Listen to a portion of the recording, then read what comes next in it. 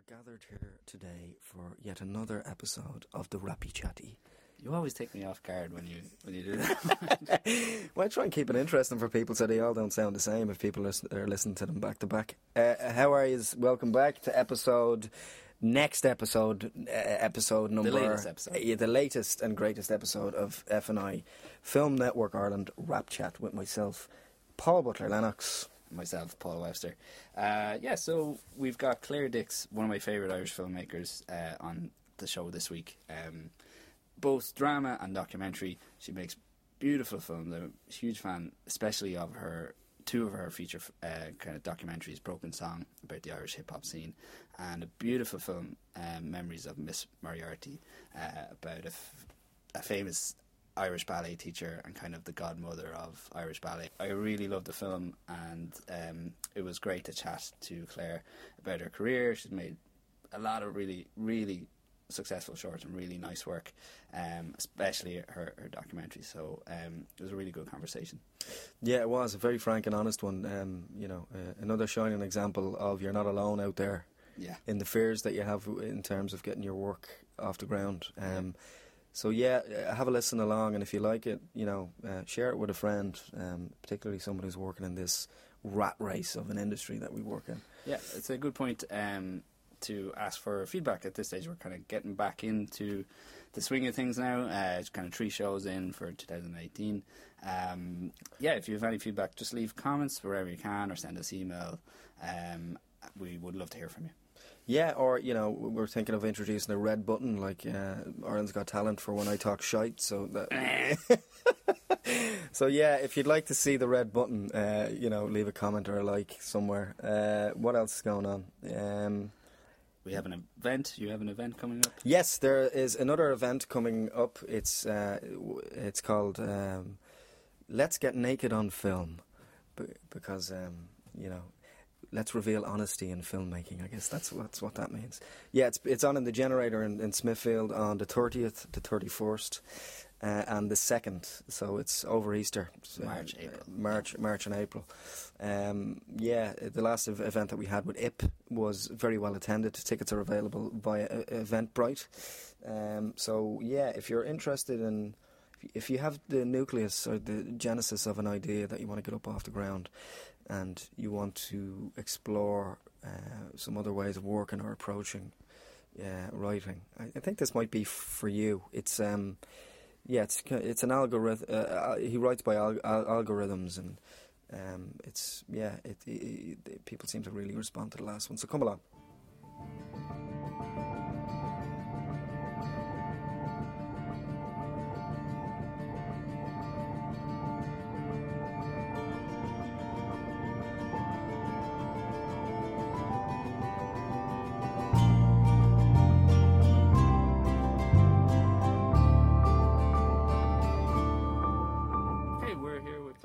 In DBS. Thanks very much for inviting us. Oh, thank you. We'll just kick off talking about how you got into film, and kind of like, was it always a childhood dream, or how film got into you? That's the way it goes. No, it wasn't a childhood dream. Actually, I wanted to be a ballerina. Really? So it's in a very different direction. But it came full circle, so we'll get to that. Yes, exactly. Yeah. I was always writing stories. So from when I was really, really small, I was just making up stories. So I was always, I think, a storyteller. And writing was always something that I did and loved. And I just think it didn't really occur to me that I maybe could make films. I don't know. Then I went to college and I tried to find a course where there was a creative writing element. And I found in DCU Communications had that, and script. But I didn't even think about script at the time. And it was only when I was in college, I remember seeing Wim Wenders' Paris, Texas in first year. And I was like, oh my God, I hadn't really seen a film like that before. Yeah. And it really sort of like spoke to me. Yeah. And I just kind of thought, wow, I loved all the Goonies and, all, the Spielberg stuff. I always loved those films, and I love that idea of the escapism and the magic of film. But I suppose until I saw something like Paris, Texas, I didn't see a fit for something that maybe I could do. Yeah. yeah, once I saw that, I kind of went. And in college, I suppose I met people who wanted to make films and Yeah. saw themselves as script writers or future script writers or directors, and that kind of opened up that sort of world to me. But really, until I went to college, I don't think I kind of saw it as Something that was tangible or could Yeah. actually happen. Yeah. And then what were the first steps, say, from college? Like, what were you studying in college? communications. So Okay, there's yeah. kind of like Yeah. it was like an arts degree with a practical element. Yeah. So photography. But I loved the photography element. I spent like all my time in the darkroom, Right. basically in college. Yeah. So even then, I wasn't even really. I mean, I was still writing and taking a lot of photographs, and it was kind of almost like then that became it kind of merged maybe into Yeah. filmmaking eventually. But yeah, it was something that was a kind of a slow build, I think. Yeah. Cool. And so, yeah, what was your actual first, say, attempt at making a film or writing a film? I had this, because I had a lot of short stories and I kind of kept thinking about adapting, and it took me a while, I think, to kind of realise that's not always maybe the best approach as well, Yeah.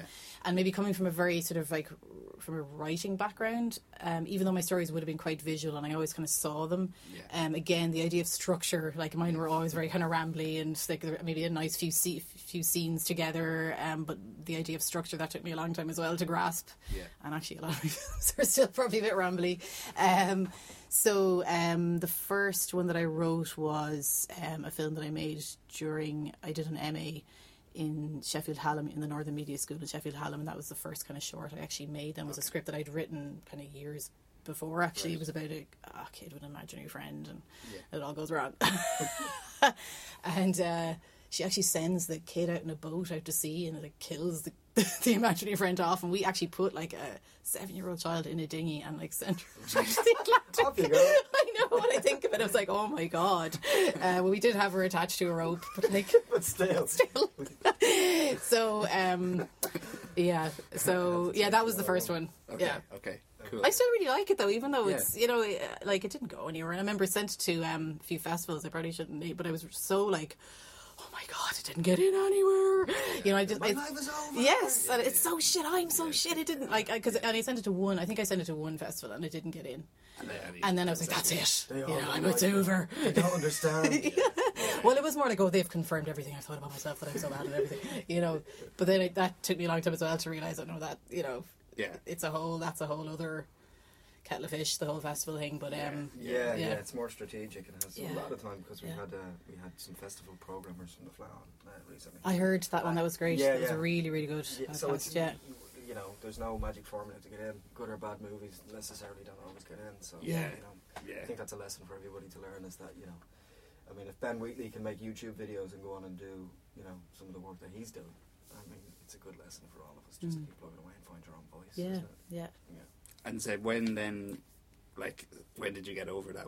Like, was it your next film that you can oh, no, actually, I can't do this? Or, Yeah, I suppose then I made like, in a way, it's funny thinking back, why did I keep going? Because I didn't really have a lot of confidence, and I still really don't with a lot of my work. I'm kind of like, and I'm sure most people are like that if you really look, really question them. But I suppose it was just something that I just was compelled to keep doing, and I applied to the Film Base Award and got shortlisted. And was that Free Chips Forever? Free Chips Forever. Cool. Yeah, and I was working with a producer who's Canadian, who's left the country now, actually, and she actually was really great with. She was kind of saying, I think she had a lot of experience. She worked in the Toronto Film Festival and different film festivals, and she was saying, "Oh, look, just because you don't get in somewhere doesn't mean it's crap. You just really need to keep going and just keep making work, and really just do it for yourself, kind of, in a way." And and luckily Free Chips actually did quite well, so that was a bit of a confidence boost. I think you need that every so often. I know you could say, "Oh, just keep going," but you do need someone else to kind of say, "Oh, I you need like some that." sort of Yeah, because it's very hard to keep going and. No one's seeing it and no one likes it, and you're not, and even the awards thing, everyone says it doesn't really matter, but I think it kind of, after a while, it is nice to win something, It gives you that boost. It does, yeah. That you need, yeah. like, you kind of, I always exactly. think of it like you just need a top up every once Yeah, in just a while. every once in a while. Yeah, exactly. Because otherwise it's just kind of, you will start questioning, why am I doing this kind of thing? Yeah. And it doesn't take much. Since you brought that up, why are we doing this podcast? Yeah. Existential podcast number 1. That's kind of part of it, And the more interviews we do, the more we realise that everyone kind of goes through that. Yeah. ways, you know. Yeah. Yeah, it's called self-loathing. And we all have it. Yeah, yeah, yeah. So from there, then, like, often with first shorts, sometimes they do well, but often it's still a big slog. Kind of after that, you kind of think, okay, I have a short out there, and you think, okay, things are going to start happening. What was the next kind of? Yeah, the things part? start happening. Yeah, after that. Well, yeah, I did. I got to make something then with the film. So then I remember going to this talk before I made Free Chips, and it was with it was Alan Fitzpatrick in Film Base. It was someone from the Fionnuala, from the Arts Council. Someone from the Arts Council.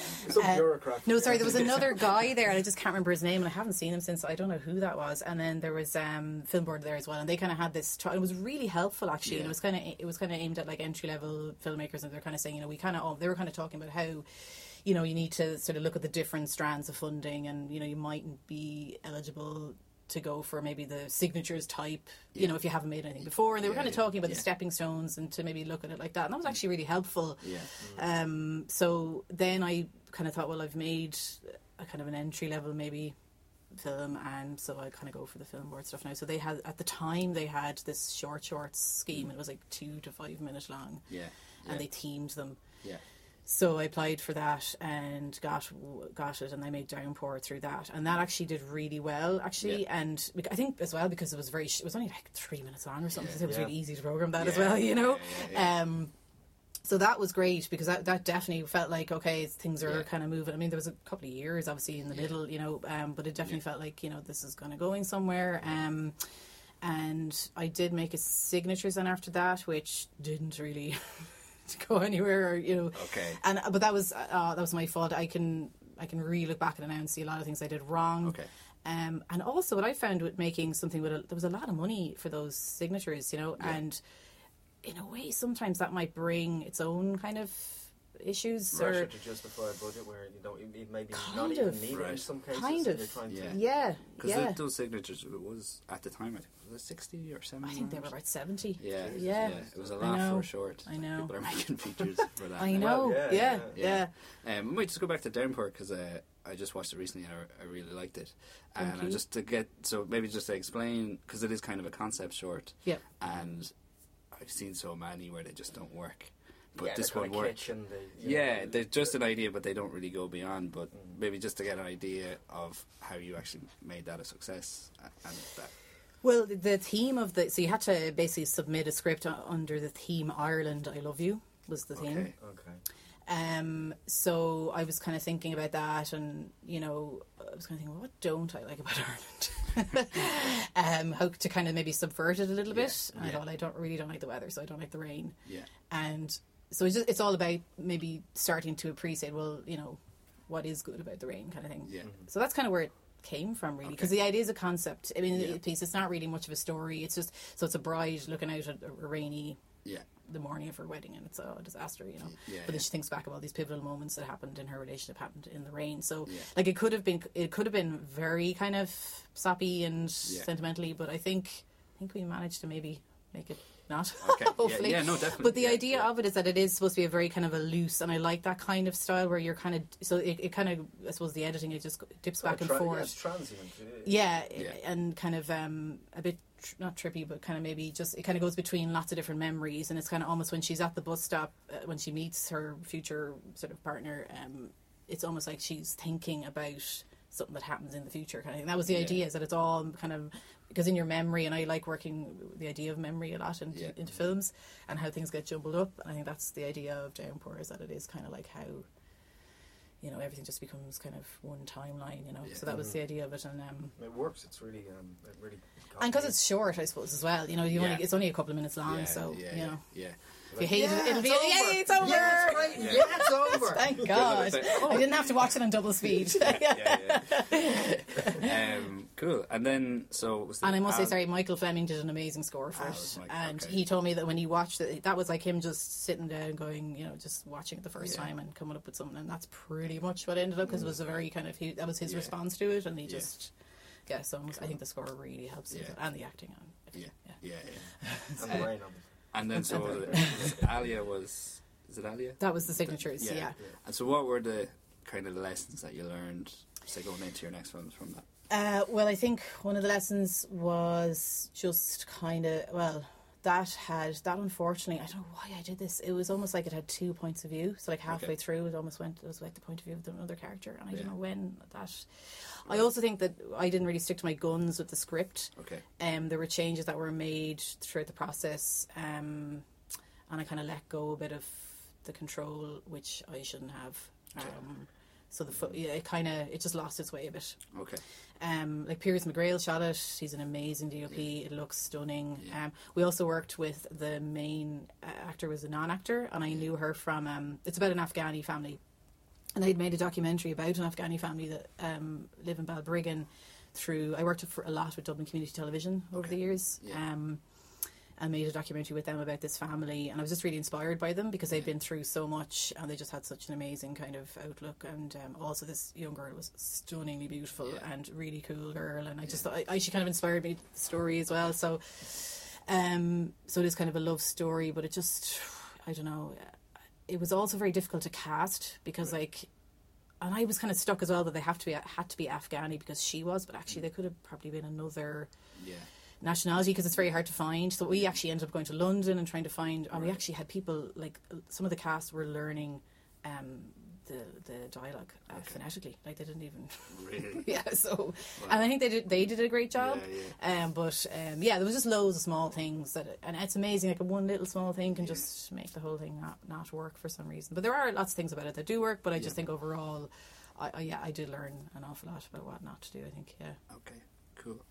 And was the next step, say, after that, Real Art and Broken Song? Then, Broken Song. So, again, because I've been working with DCTV a lot, I made another programme, a series about community arts in Dublin. Yeah.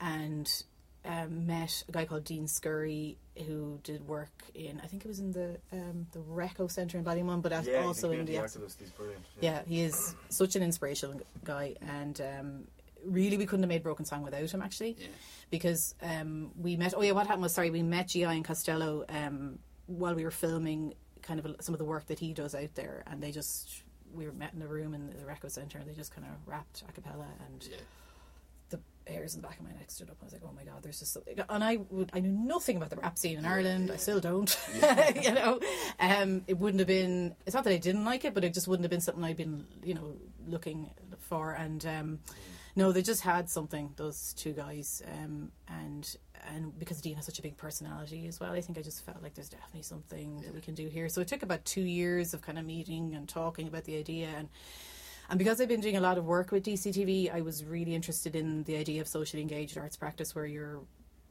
the people who are in the film, I suppose, have a say about, especially with a documentary, that you're not just kind of, right, I'm kind of coming in here now and this is what my vision, and that they really do have a say about. So we spoke a lot, especially with Costello. James Costello, he was very involved in the making of it as well, and we would have put treatments past him, and what did he think about different scenes, and it kind of just grew. It was, yeah. Now, when it came down to, obviously, the edit, then it was me with an editor, because it's just, so we didn't, so I suppose I can't say it's a community arts project in that sense. It's just that I suppose it kind of, I took some of the things I had learned from that practice. The spirit of it. Yeah, exactly, but it is, I can't say it is that kind of, in the end, because it's not. But it was, that influenced our approach, I think, And just to talk a bit about the Real Art scheme for people who might not know, because I think that it'll come around again. Every year. I think it's towards the end of the year. Yeah. And it's kind of art films about any kind of art form. Yeah. Right? That's kind of the pitch. So how did you approach the pitch for it? So we basically, from the outset, I knew, I didn't know enough about that musical scene to kind of really make a film about, I think, the music just in itself, right? So I kind of thought, well, what inspires me is their lyrics and the poetry and the fact that they're like poets, right? And they would call themselves James is calling himself like the high priests of rap and all this. So I kind of thought there was this amazing kind of exaggeration of what was happening, and an amazing self-confidence in what they were doing as well, which was really inspiring, and how they were using their art to help younger kids in the area, and like young guys would come up to them just on the street and just, hey, listen to this, and they just start, you know, rapping, and that was amazing as well. It was like really like happening right in front of your eyes every day. We were walking around to them, and like Dean walking around Ballymun with Dean was like, hey Dean, you know, everyone was everyone knew him, and there was such a positive feel around them that I wanted the film to be a positive experience as well. But we did want but I did see them as like they are artists and they're outsider artists, so that's kind of how we pitched them, as outsider artists, and that what they were doing was not just making art, but they were actually healing, you know, and they would say that themselves, that their art saved their lives, you know, that it shone a light into the darkness. So what we use, and a lot of the sort of symbolism in the film came from talking to James and GI as well, and a lot of the other guys, and they did speak about light and dark a lot, so we kind of used that in the film as a huge metaphor, actually. You know, and James at the end talks about that. He says about light shining into the darkest of places around the world, and like he's been through a lot in his life, and most of the other guys in it have as well. So I think that was, and then we met Willa, because we knew we wanted to focus on like James and Costello first, but then have a younger kid that they were working with as another story. But when we met Willa, he just has this amazing voice, like it was just stunning, and he just became a huge part of the film. And we only met him about, I'd say, maybe 2 weeks before we started filming, actually, because we had other people that we did film who never actually made it into it. But he just that story took off, you know. That was amazing. Because something I wanted to ask, especially in your documentary work, there's a lot of, like, I just see them as like great visual ideas, kind of just like filled to the brim. So I was with kind of great, just like shots, but just as I said, kind of ideas. I was just wondering how you approach the visual style when you're going in to make a film. Well, with Broken Song, with all the documentaries, it kind of had to come from the main character, and that would influence, I think, how then I was gonna, with the DOP, visualize it. And after, I mean, as I said, we were like 2 years meeting up with the lads before we actually ever started filming, and a big part of it, I felt like it had to kind of had to be representational of who they are and their music, and they like they're constantly stoned as well. Well, they were so easy to work so with. that was and I was pregnant, so I was basically like this for the entire, with a scarf over my face. But that was actually great, because it was like, that was, and a lot of what they spoke about is so poetic, and it was their lyrics are so visual, and so I wanted the visuals to, when you're watching the film, almost to feel as a bit stonery, like there is a bit of a kind of a meandering vibe to it, and you know, so that was a big part. Like, I remember one of the things I really wanted to do, which actually never really did, but I remember James talking about how the first time he ever heard any rap or hip hop, he just lay back in his bed and he put on these headphones and he just felt like he left the room. And it was this idea of kind of floating and flying and leaving yourself, and you know, and this idea of poetry bringing you somewhere else. So I suppose that was why it was in black and white as well, because we did want to kind of film it through a bit more of a poetic lens. Obviously it was filmed in colour because it's digital, but then we just did that in the green. So we always had the option, if we said, oh no, this isn't working, to go with colour, but I always saw it in black and white. And I've been asked that a lot, why is it in black and white? And I just, from the very beginning, just saw it in black and white. I was like, we're just going to go with that. And I think with the visual stuff, it's just, sometimes things just come to you, and it's like, right, I'm just going to follow that and go with it. And I must say, like like Richard Kendrick, Narian Van Male, and Dom Pontillo, the 3 guys shooting, and they all did like stunning work, and were very, you know, I'm really a collaborator, and they were a huge influence on a lot of like how we shot it, and you know, we discussed it a lot, especially with Richard, discussed a lot about how we would film it, and Narian as well. So, you know, they were very influential in the visuals as well. You can see that. Just it feels kind of collaborative, but it works. And then my favourite film of yours, I think, is the Memories of Miss Moriarty. Oh, right, cool. I love it. All right, thanks. Because again, kind of just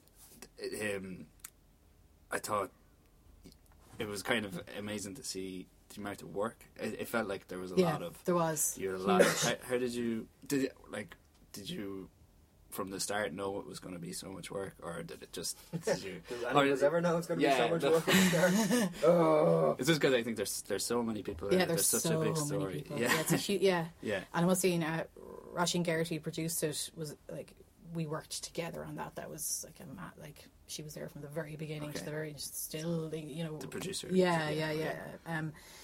Yeah, it was a huge amount of work, and mainly because, well, a few different reasons, but one, because I suppose Joan Denise Moriarty, I mean, there were other people who taught ballet in Ireland before her, but she really, you know, did amazing work. And I mean, anyone in anyone in Munster who has anything to do with ballet knows who she is, or they were taught by her, or their mother was, or their aunt was, or they were in a school that she set up. So, like, the more you started talking to people, but you have to talk to so-and-so because she has this amazing story. And then you meet her, and then, you have to talk to... So, actually, we were just at one stage, we were just like, we need a team of people going up and down. We don't have enough We petrol. don't... Yes, exactly. Yeah. Poor Rasheen's car was, like, driven into the ground. Like, but it was just... Yeah, so there was just so many people to talk to, and it was... And then you kind of feel bad because you're like, you know, this story and this woman is so dear to so many people's hearts, and she's like a mother to a lot of these people. Yeah. That it's like, who are we then to say that your story isn't good enough to get into, you know? So that's why it's memories of Miss Moriarty as well, because it is very much. It's not like the definitive documentary to Joan Denise Moriarty at all. It's a very kind of impressionistic piece about memory as well, because she was quite divisive. Some people really didn't like her, and some people loved her like a mother, and some people loved and hated her like a mother.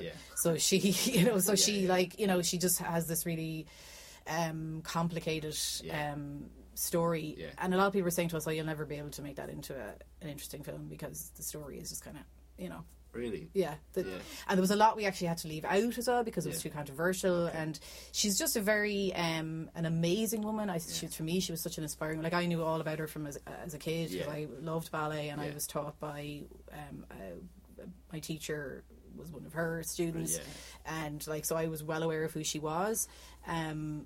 And, you know, she just did such amazing, especially for the time in Ireland, that she, like the 40s in Ireland, like a woman heading up a company, like in itself, it was an amazing thing.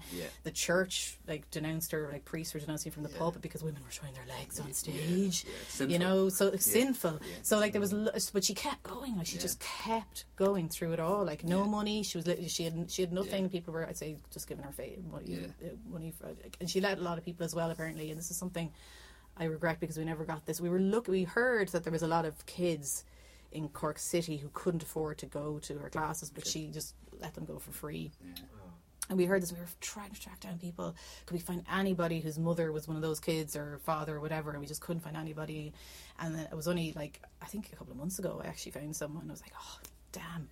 But so it was just like, but that was it. There was just, everyone had a story about her. So that was the work, was meeting all those people. Loads of them didn't even get into the we never even interviewed, you know, but all of that helped because it really helped us to form an image of her, because there is very, very little archive. Like, there's a lot of radio interviews, but there's very, very little footage of her. Yeah. So we also remember, like, contacting every single, like, camera club in the country, you know, like Super 8, does anyone have footage of Joan Denise, maybe from a class that their child went to, or their mother or whatever, you know. And we did find a little bit that way, but it was very, very hard. Because, like, no one was filming back then, really, you know. You did an amazing job, because with the archive that you did have used very well, even kind of home video. Yeah, there was a lot of home video stuff. One of the things that struck me kind of watching it, what was the challenge of, like, making a film about someone who's dead? I don't think I'd do it again. Really? No. Yeah, what would I ask her? Honestly, it must pop up constantly. Oh, I'd like to ask her this. God, She's not around. I was kind of afraid of it. I was almost thinking, God, like, I was sometimes going, God, would she hate this, the fact that I'm doing this? Like, you know, like, is it even right to make a film about someone after they're dead? And because I was just thinking about her so much as well, I just kind of felt, God, is this the wrong thing to do? Anyway, but and I did ask a few people. It was the right thing to do, clearly. Well, hopefully. It's done now. Well, I never would have heard of her only for it, do you know? So okay, well, there you go. So, you made me feel better.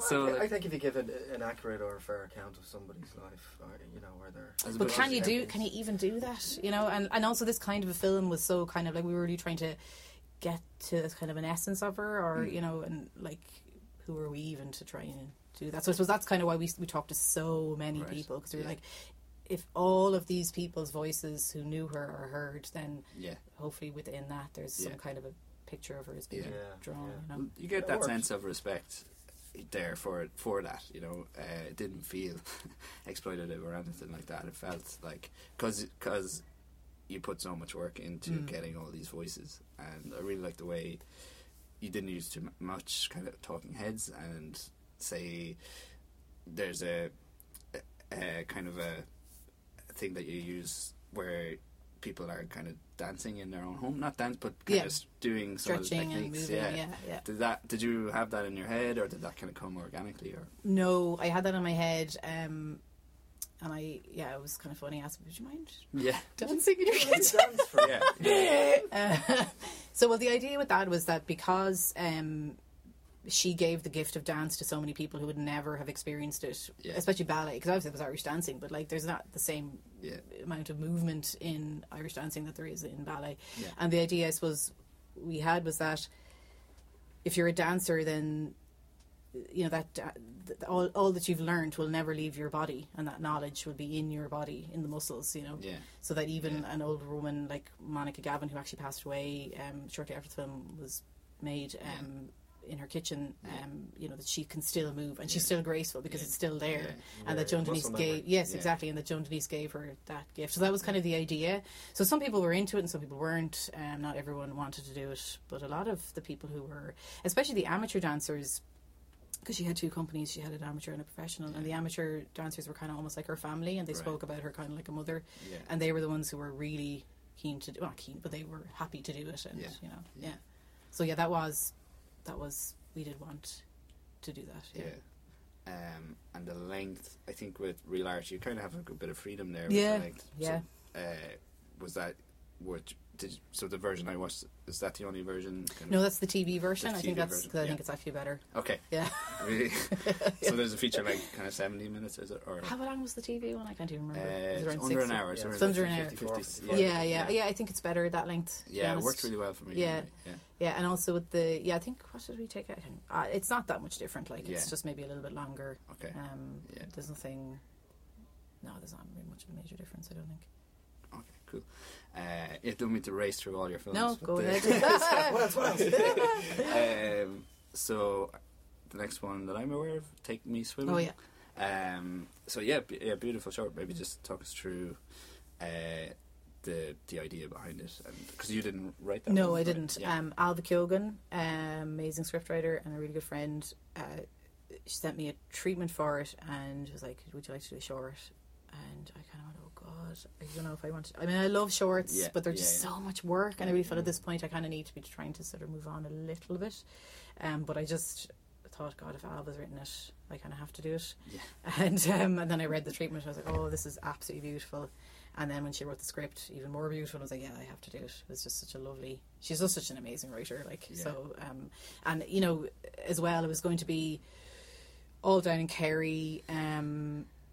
Like again, we kind of got this lovely team together, and Roisin produced it again, and Alva's husband Michael shot it, and it was like this little family down in Kerry. It was lovely. It was a lovely experience, actually. Kerry's amazing. Yeah. Whereabouts was it that you shot? Castle Gregory. Okay, so seaside town. Yeah. Well, they live just outside Castle Gregory, so we were kind of in this little kind of bubble, you know. In May, and the weather was amazing, so it was just it was lovely. But the cast, we were just so lucky to get. Amazing cast. And Alwyn and BJ Hogg, so it was just and they got so into it, and I really love working with actors, and I was really happy to be back working in drama again, and it was just such a lovely experience. And like Barry couldn't have put more in prep into that. Like he was just really amazing. So that was great.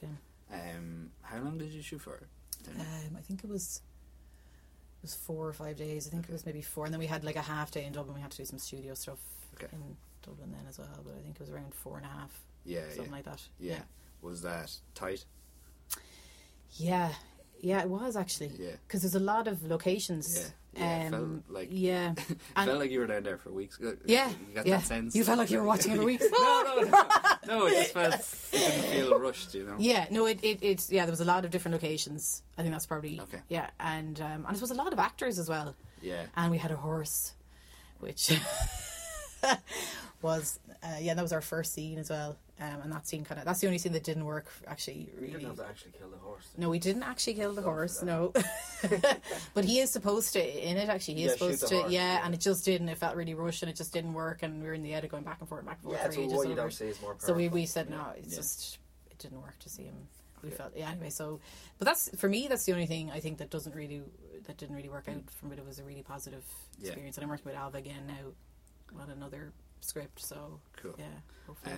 So are you kind of looking more now towards feature drama? Is that what Yeah, you're- I'd love to do that next. Yeah, Yeah, yeah.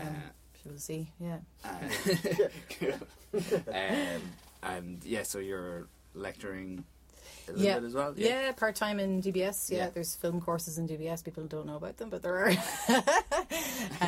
So do that part time. And how is that? Have you always done that bits Yeah, of that? Or, I've doing it for. I love teaching. Actually, I've been here about 8 years part time. I do a Yeah. lot of kind of kids workshops, and Yeah. actually I haven't done that in a while either. But always doing a bit Yeah. of teaching Yeah. somewhere. I really like it. Yeah. Yeah. And do you do you find it helps in your filmmaking as well? Are Yeah, you learning? it really does. Right, Yeah. Yeah. Because you're working with much younger people who have different sort of perspectives and Yeah. takes on things, and Yeah. you can kind of discuss. I try to show them a lot of like Irish shorts as well, and it's just really it makes me actually keep up to date as Right. well with stuff. Yeah. No, I think it's very beneficial for my own practice. Yeah, well, you can introduce broader and larger themes in a simplistic way to get them thinking about life and Mm-hmm. Yeah. to introduce the important thematic stuff into their work Mhm. very early on, I guess. Yeah, and it's just nice being around in an environment The that energy with kids, Yeah. or a group dynamic is yes, yeah, and where learning is valued, and Yeah. Yeah. Is there any kind of lesson or advice that you wish someone had given you when you were starting out? Don't do it. I know it's Yeah, big get a full time philosophy. job where you can make a lot of money and retire early. So I just said to my son this morning. Yeah. Don't go into the arts. Yeah. I know. Anyone I think have confidence in your ideas, and your voice is valid, and what you have to say, even if it's something that you think you've seen a million times before, because it's you telling people, it has some validity, and don't try and imitate somebody else. Just, do your That's own good. thing. Yeah. That's a good one. I think, it's one that everyone has to. Because that's Figure easier out, said yeah. than done. Yeah. Yeah. Paddle your own canoe, and Yeah. All that. Yeah. Yes, because some people, they have that voice straight away. Yeah. But other people, I know myself, Mhm. it took me a while to Yeah. find my creative voice. Yeah. So- Yeah, and what a beautiful voice it is. Ah, thank you very It's much. a great place to leave it. Claire, listen, thanks so many for coming. Oh, thank you very for much. Coming on, we really appreciate it. No worries. Thank you.